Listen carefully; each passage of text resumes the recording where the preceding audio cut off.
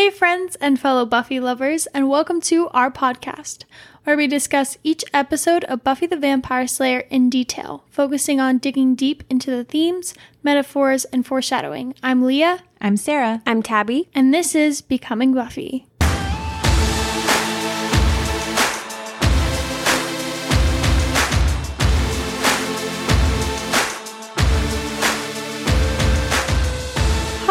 And welcome to our Scooby Secret section for our Nightmares episode. We did want to mention this is going to be a fully spoilers episode. It's supposed to be attached onto our Nightmares episode. However, our Nightmares episode ended up being pretty long, and our Scooby Secret section is going to be very full this episode.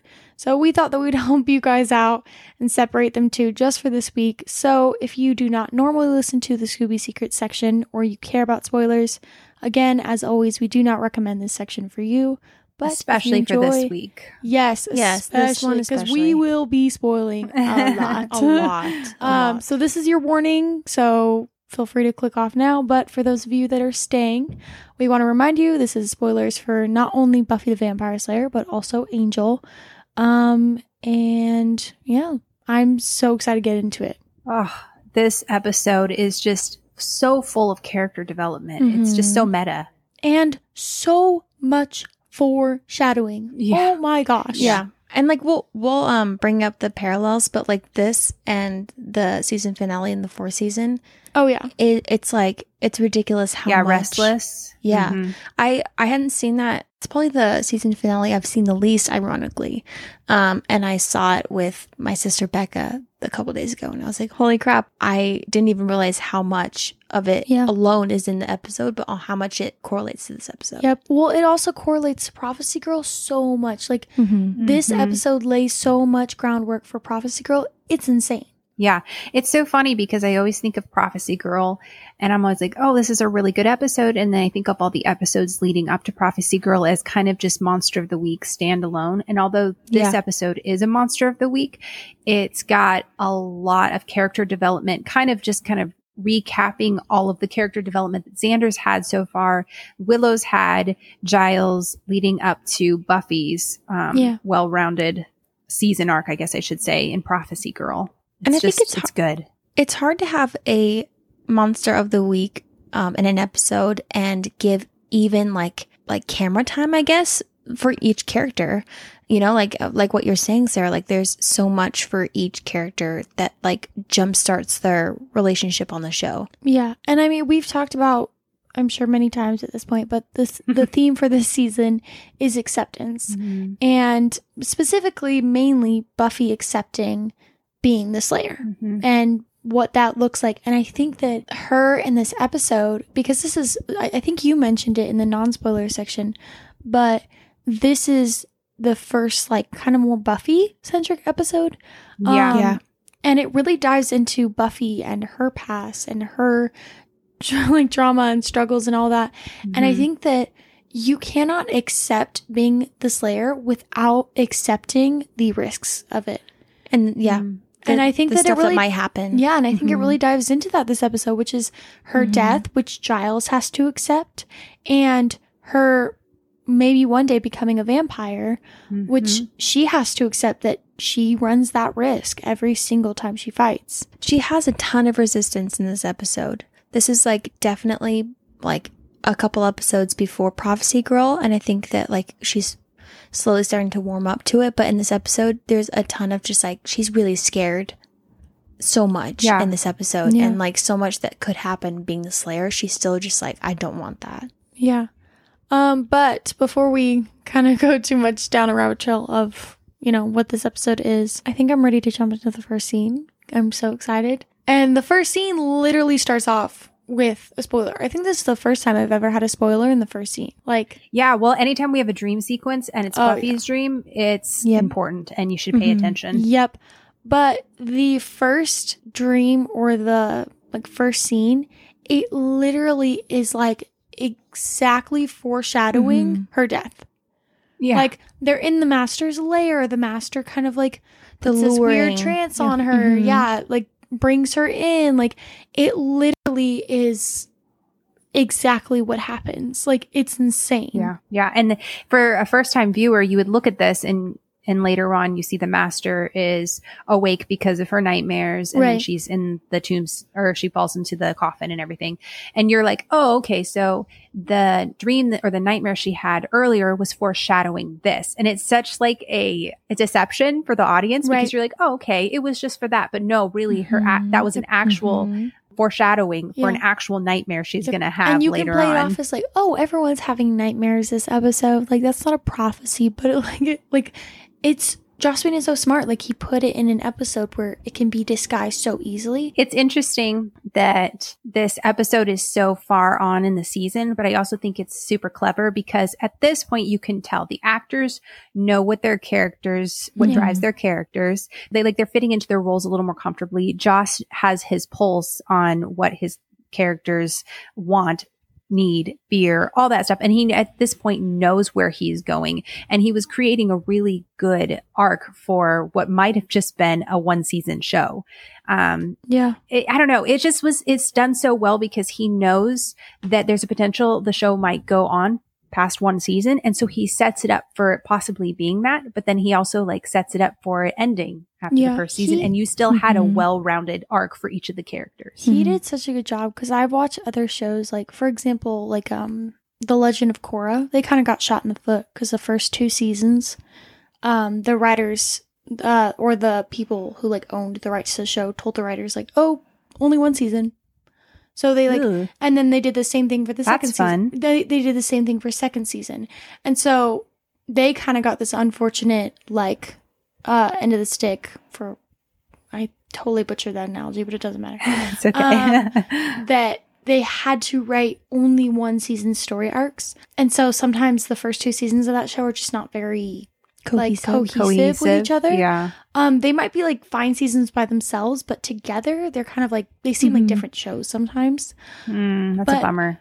Buffy, this is not me to back on that show. Korra's good. But Buffy did such a good job of creating individual seasons that cohesively go together.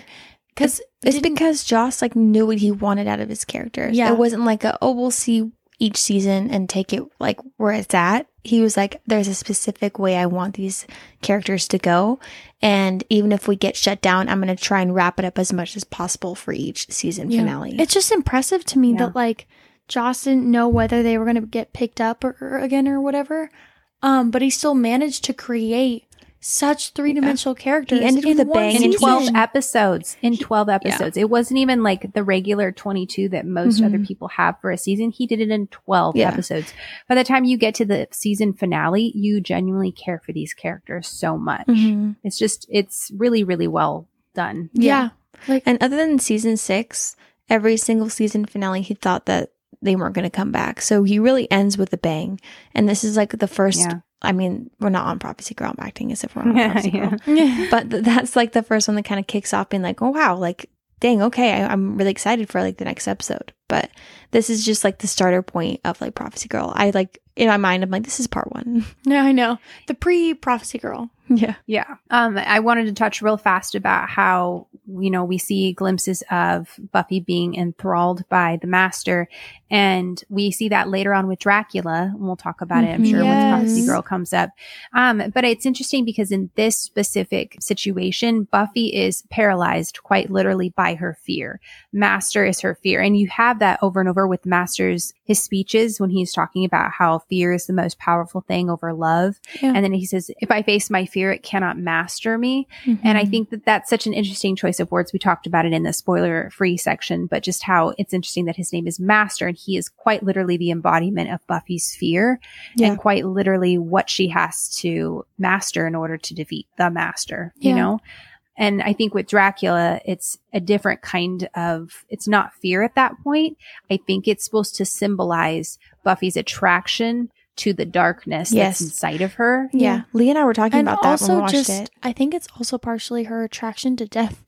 Because at that point, she just had been through a lot. And I think a part of her, and it was edging towards season 5. The end it wasn't season 5. It was the first episode. I meant the ending of season 5. Sure. And I think that Buffy had already been through so much. She had a kill her boyfriend in season 3 or 2. Sorry, I'm messing up all my seasons.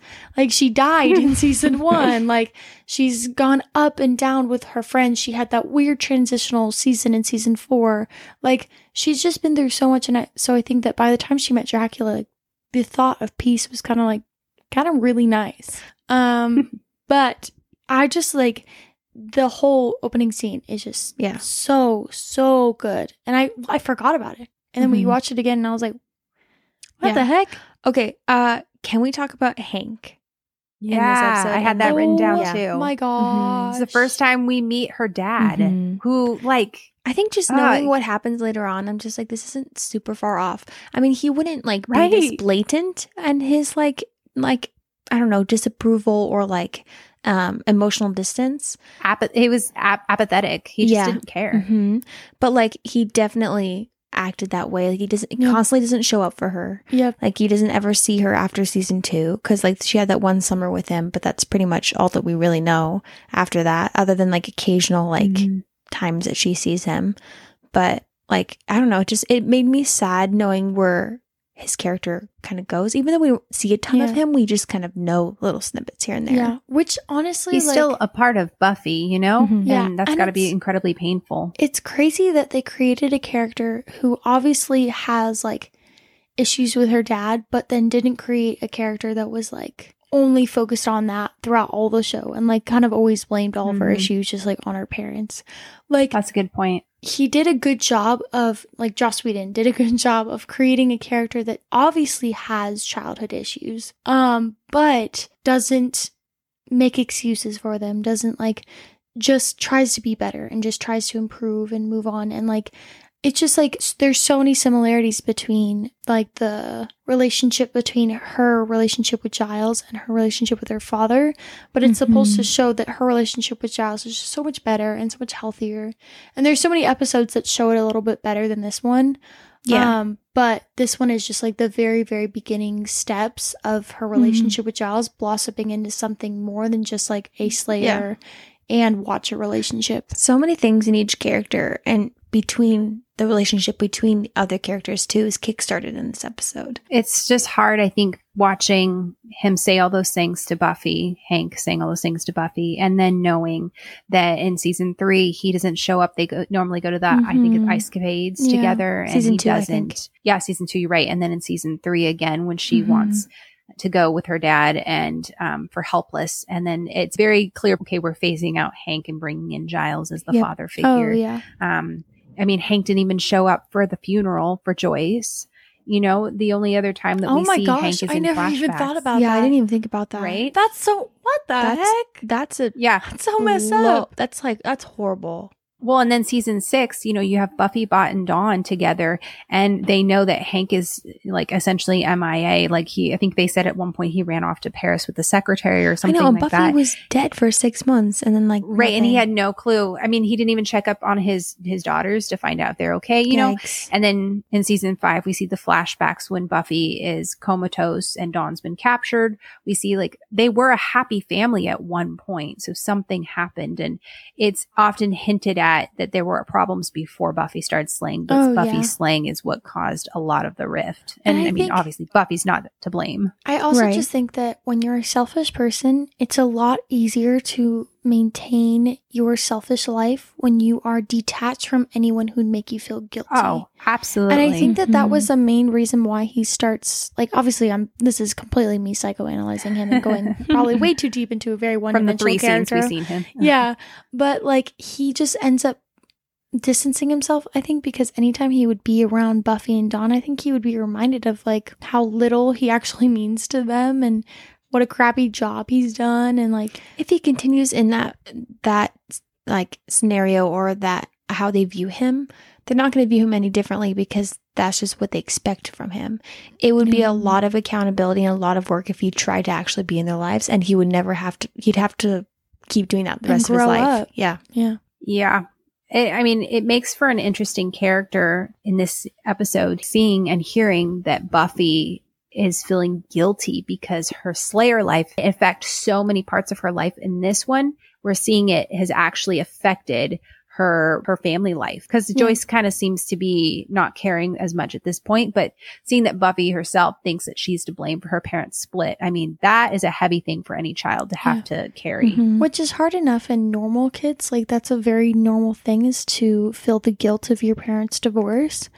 But I feel like it probably would be tenfold when you are legitimately, like, it's something that's legitimately out of your control. And here's the thing, like, you can kind of coexist with a partner and then just not have to talk about things if things are kind of status quo. But I think having Buffy be the Slayer and having her go through stuff, it burned down the gym. Well, yeah, it forced Hank and Joyce to like have to be on the same page, and they couldn't, and they like couldn't communicate. So it brought everything else up in the air, you know, and they couldn't. And all Buffy heard was them arguing, and in her mind, it's like obviously they're going to argue about our daughter burned down the gym, but there's deeper issues that Buffy's not actually seeing, and so she only sees, you know, the stuff on the surface that she's directly caused. Yeah, which anyone would if they were in her situation, right? Yeah, absolutely. All right, so moving along, I want to talk a little bit about some other things that this season foreshadows, or I guess other things that call back to this episode. When they're walking in the hallway, you see Willow talking about how she hates spiders, and she says, "What do they need all those legs for anyway?" Which is almost directly quoted in Once More with Feeling, when you have Anya singing, "What do they need such good eyesight for anyway?" talking about her fear of bunnies. And then you have it again when they find Giles and being lost in the stacks, or sorry, not being lost in the stacks, but later on when they're talking about, oh, hey, this is nightmares. And I think either Willow or Xander says, hey, maybe this is dreams. And Giles says, no, this is nightmares. He's like, dreams would be the musical comedy version of this, which is exactly pretty much what happened in Once More with Feeling. And then you also have a line in Once More with Feeling where I forget who is, I think it's Giles that sings it. I don't remember who it is. He says, "I've got a theory, some kid is dreaming and we're all stuck in his wacky Broadway nightmare." Oh, wait, no, it's Willow. I love Allison Hannigan. She's a horrible singer. I think you're right, because Tara does the jazz hands right there.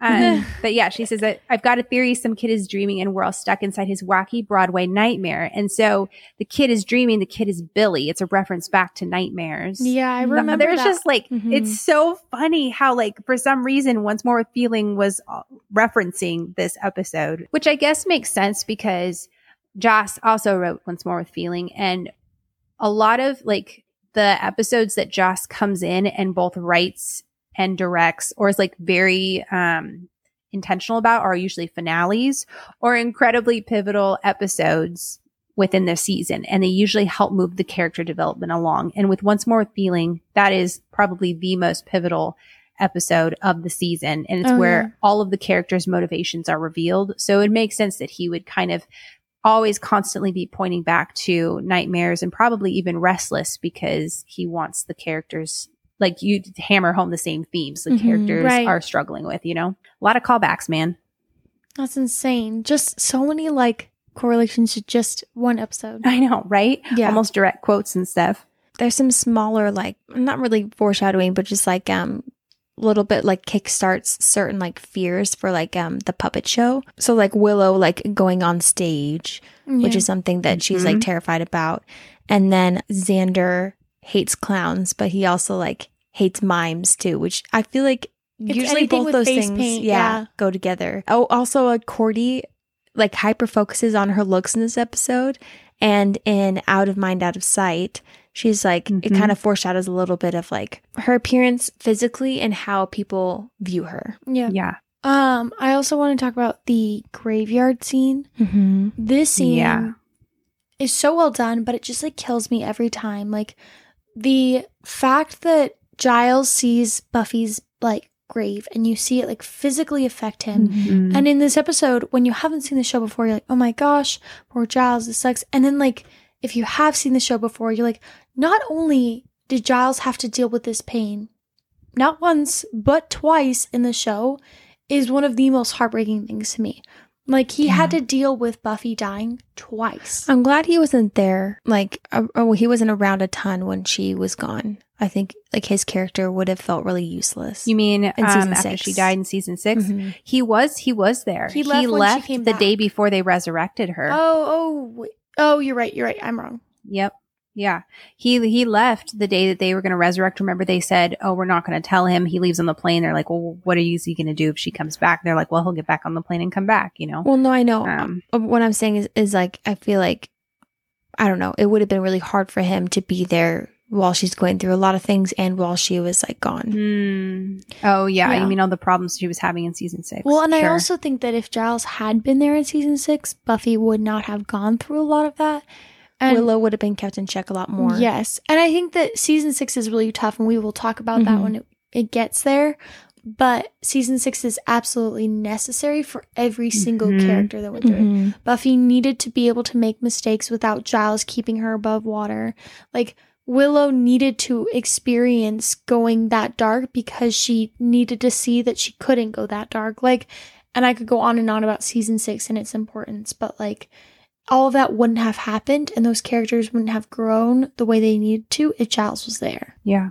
And then we have a couple other things. So season 7, we'll talk about it when we get there. Season 7 has a lot of stuff that kind of is a direct throwback to things that happened in season 1. And then you have the girl that goes into the basement to get a smoke break is almost directly mirroring the first episode of season 7, where Buffy is at the new school and there's a bunch of creepies inside of the basement, and Spike himself is actually in the basement as well. Just kind of an interesting thing. Yeah, they have a ton of callbacks to the first season, not big bads, but like weekly Monster monsters of the week. Yeah. I wanted to point out the similarities between Buffy and Angel in this episode. We know that Angel doesn't really like being a vampire. Like, it's very obvious. If you've seen the show Angel, you know he really does not like being, a vampire. But it's interesting because in the first few seasons, whenever, I think they even have a whole like scene about it, whenever he like shows his vamp face, he kind of hides it. Oh, I was going to bring this up. Yeah. And like there's even an episode with him and Buffy where he's like, I don't like you seeing me like this. It was the Ice Capades one too. Yes. And she just like looks at him and she's like, I didn't even notice. It's very sweet. Such a cute moment. Obsessed. But I think it's super interesting that when Buffy becomes a vampire in this episode, and everyone looks at her, she turns away. She says she doesn't look at me. Yeah, she doesn't want people seeing her like that. And like, it's just very, very sweet because it's like when she is with Angel, like a part of me kind of wants to like feel like she remembers what it's like to have people look at her like that. So I don't know if that's me reading into it, but like a part of me is just kind of like, she knows how it feels to like, and I think like be a vampire a little bit. When her and Angel have their vamp face on, it's kind of like being seen for all of the ugliness. When someone sees you for who you really are, it's like your true face, especially as a vampire. So I feel like Angel was just kind of like ashamed. He was like, just don't look at me. Like, I want you to see the best part of me, And same thing with Buffy. It's like a fear of hers to like become the demon that she's been fighting so much. She doesn't want to become that. Yeah. So like, imagine being a slayer. Yeah. Your whole calling is to kill vampires, and then you become a vampire. I mean, and that's something I really wish the show, that is probably one of the biggest things I wish the show would have explored is what happens if a slayer becomes a vampire. Yes. I wish that they had actually had Sunday. I was about to say Sunny. Well, wasn't it Sunny? Sunny or Sunday? Yeah, I was about to bring that up, Sarah. That's a good point. Because I wish they made her like, I love Joss Whedon, vamp. and I like, but there are some times where I'm like, some things don't make sense. And one of the things was the fact that that girl was so strong. And I think that it wanted to pull on the fact that Buffy was just really weak, like mentally at that time. And so she wasn't fully on her game, which I can excuse. And I'm like, okay, I guess it works. But like, also she whooped Buffy like the first time they fought. And it was like, she's strong for like a normal vampire. Like, it would have been, I'm so upset. It would have been such an interesting storyline. She would have been better than Adam. Instead we got stupid Adam and the weird professor. No one wanted it, but we got it. Yep. No, they're in their defense. They had a whole other storyline that they were planning on doing. Yeah, for sure. They ended up not being able to. But they got screwed over season 4. So I allowed them to have that. This one's a little bit of a shout out to Sarah Michelle Gellar. I feel really bad for her in this episode because, as Sarah said in like the non-spoiler version, one of her biggest fears is being buried alive. And Jaws like told her, he was like, hey, if you can get through this, you won't ever have to do it again. Joke's on He her. lied. The poor girl. I'm like, this 2 times in the show does she have to be buried alive? Like, I Yeah. can't. Yeah. Even like the Yeah. fact that she had to crawl out of the grave Mhm. and then she had to crawl out of the grave again for Buffy's character. I'm like, that sucks. Like, even Spike talks about that. He's like, she had to crawl out of her grave. Like, he knows. Yeah. Jeez, this poor girl. No wonder why she wanted to die, dude. Like, she just went through everything. I'd rather just Yeah. rest in peace and have to crawl my body out of there again. I'd be like, I would I'll literally wait in here. I'd take a nap. I'd be like, oh, permanent nap. Permanent nap. I wanted to talk about Willow and Xander real fast. I think it's interesting that Xander's fear is not being clothed because he doesn't want people to see him for who he really is. In a vulnerable state. In a vulnerable state, because as we've talked about before, Xander is very much desires to be seen as manly, and to be manly means you don't have vulnerabilities. Mhm. Versus Willow, who has the fear of being noticed too much by people. But if you'll notice, there's kind of a correlation in Restless when she, everyone's talking about how like, oh, you're wearing the wrong clothes, and they pull her clothes off and you assume she's going to be in her underwear, but she's not. Mhm. She's back in the same outfit she was from the first season. And it's interesting kind of the contrast and the comparison, because you have Willow who is afraid of people seeing the real her. She's afraid of people seeing that she's not in control, or she's not prepared, or she's not Not as confident as she seems to not be. confident. Yeah. It's just Mhm. really interesting. Like the two, how Willow and Xander kind of almost, they struggle with very similar things, but they're so different in a lot of ways, simply Yeah. because of their gender roles even too, you know? Yeah. Oh, and then the other thing that I really wanted to talk about that I like, when I found out this, I was like, this is so good. And this is just proof that Joss knew where he was going with his character. But when Willow was on stage and she's singing with the opera singer, it's from Madame Butterfly by Puccini. And the guy is literally singing to Willow, or Willow's character, but really Willow. He's singing, "Child from whose eyes the witchery is shining," which is so cool. Mhm. Oh my goodness. Like He he knew. knew. Yeah. I love that. It's just like fun finding little Easter eggs like that. Well, he kept pushing back the Dark Willow storyline for seasons. He didn't he want to do it like way earlier, like season 3 or 4? And then that Mhm. got pushed back. And then it was like going to be in season 5. And then that got pushed back. And then it was like in season 6, which I feel like if you're going to do Dark Willow, it makes sense that her girlfriend would die and that would jumpstart it. But like that makes total sense that he was thinking that in the first season. Yeah. Yeah. I mean, how good for one of the original 4 to become the bad guy for a little bit. Mhm. You Yeah. know, it's so good. Oh, and then I also wanted to talk about, I'm sure we'll talk about it in Prophecy Girl because, you know, there's going to be a lot of like overlap, but the part where Buffy sees the Master outside of her grave for the first time. And he says, "Oh, the Slayer, you're prettier than the last one."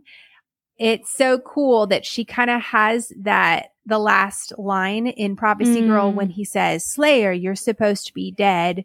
And she says, "I may be dead, but I'm still pretty." Mm-hmm. And I just love that, because I honestly never caught that until my last rewatch, because I was like, I don't understand this line. Like, that seems like a stupid line to say to the Master. Like, it didn't make sense. But she's specifically kind of telling him, like, I'm not afraid of you anymore. Like, she's literally mastered her fear. Oh, so good. Gives me goosebumps every so time. well rounded. But also, like, in that same conversation, he mentions that because she fears him, like, escaping, he then escaped. Yeah. Which it kind of just reminds me of Prophecy Girl, because it's like there was the prophecy of her dying, but then it's turned on its head because she decided to go and try to fight and kill him. That's what made him escape, is by her showing up and by him, the prophecy coming true and him killing her. So it kind of gives me like similar vibes, because it's like she feared him escaping, so he escaped. And then her trying to conquer her fear and her showing up kind of jump started the prophecy that she was trying to avoid in the first place. It just makes me sad. I'm like, man, this poor girl cannot win. I know. For real. I love the moment when she, as Buffy is a vampire, is standing there and you have the scary guy approaching her. The ugly And man. she's talking about how the ugly man, she's talking about how she had a really bad day. And she says something to him that is just, I love this moment. She says, there are a lot scarier Mhm. things than you, and I'm one of them.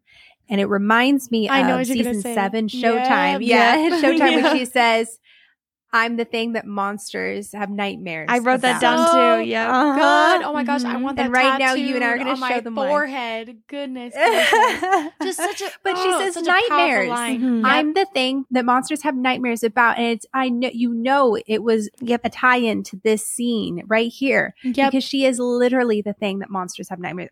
It's so good. I love Mhm. that. Got He's so goosebumps, freaking guys. cool. He loves turning things back on its head. He's like, all right, I'm going to use this in one way, and then I'm going to flip it in another season, and Yep. it's going to be a perfect callback. I don't know Yep. how he does that dozens of times. Yep. And I'm like, how do you not run out of like material? This episode is literally just one example of that. Mm-hmm. Yeah. And I mean, we give Joss a lot of credit, but shout out to whoever wrote Showtime in season 7, because Yes. the Mhm. writers of the show, like obviously Joss gets a lot of credit, but there are some phenomenal, amazing writers. They're on the same wavelength for sure. that go back and love the show Mhm. so much. So they go and they watch the episodes, or they have already watched the episodes, and they write with them in mind. And I love it. It was a team effort, and the show Yeah. couldn't have been what it was with just Joss alone. So like, He bravo definitely to had to all you like train them writers. to think like him. Because like Yeah. when I rewatched Fool for Love, I could have sworn that it was at least written or directed by Joss Whedon. It was neither. yeah. It wasn't written or directed by Joss Whedon. And that floored me. I was like, wow. Because Yeah. it definitely feels like something he would have done. But that just goes to show that like the panel of like writers were just like all on the same wavelength. They Yeah. all were just like intelligent, They were amazing huge fans people. of the show. Yeah. They loved it. Yeah, it was so good. The last thing that I had was Willow asking Xander if I he's ha- yeah, attracted to I have Buffy as a that too. vampire. Yep. He's like, I'm sick, aren't I? Xander. I'm like, Yes, oh boy, yes, you just are. wait. Just wait. Which Yeah, like right? it's so hypocritical because he's just such a jerk because he's giving Buffy so much crap for being attracted to a Mhm. vampire.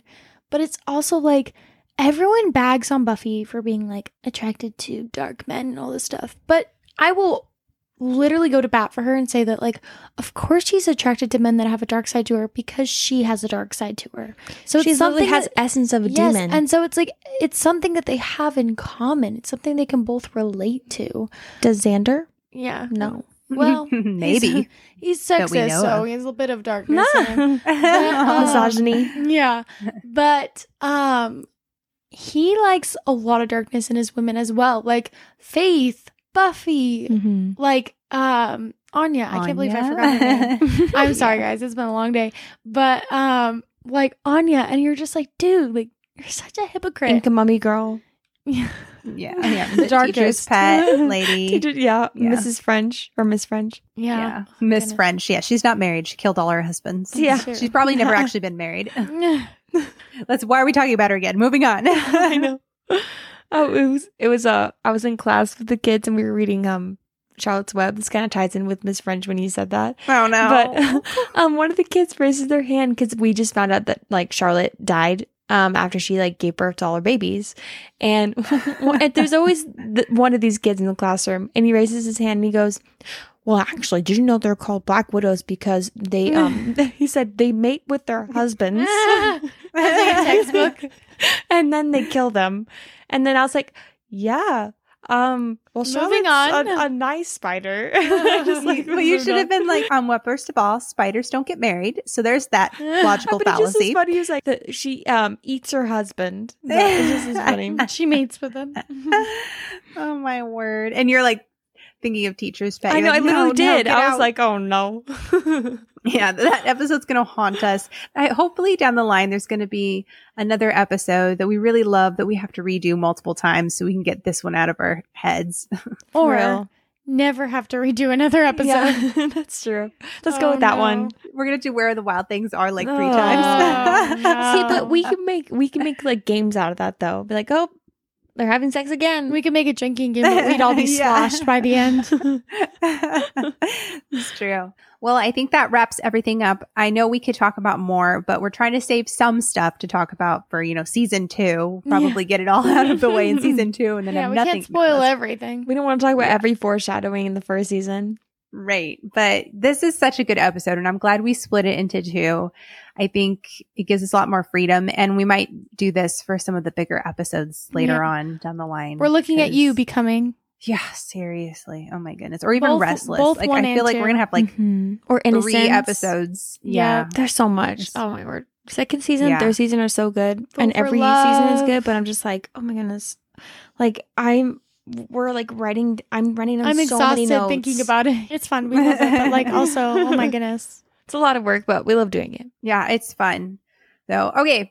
I think that's it. And as always, if there's anything that we missed or you guys have any insights into the characters, their fears, if there's something that was foreshadowed that we missed, please let us know. It's always so fun to hear new tidbits and stuff.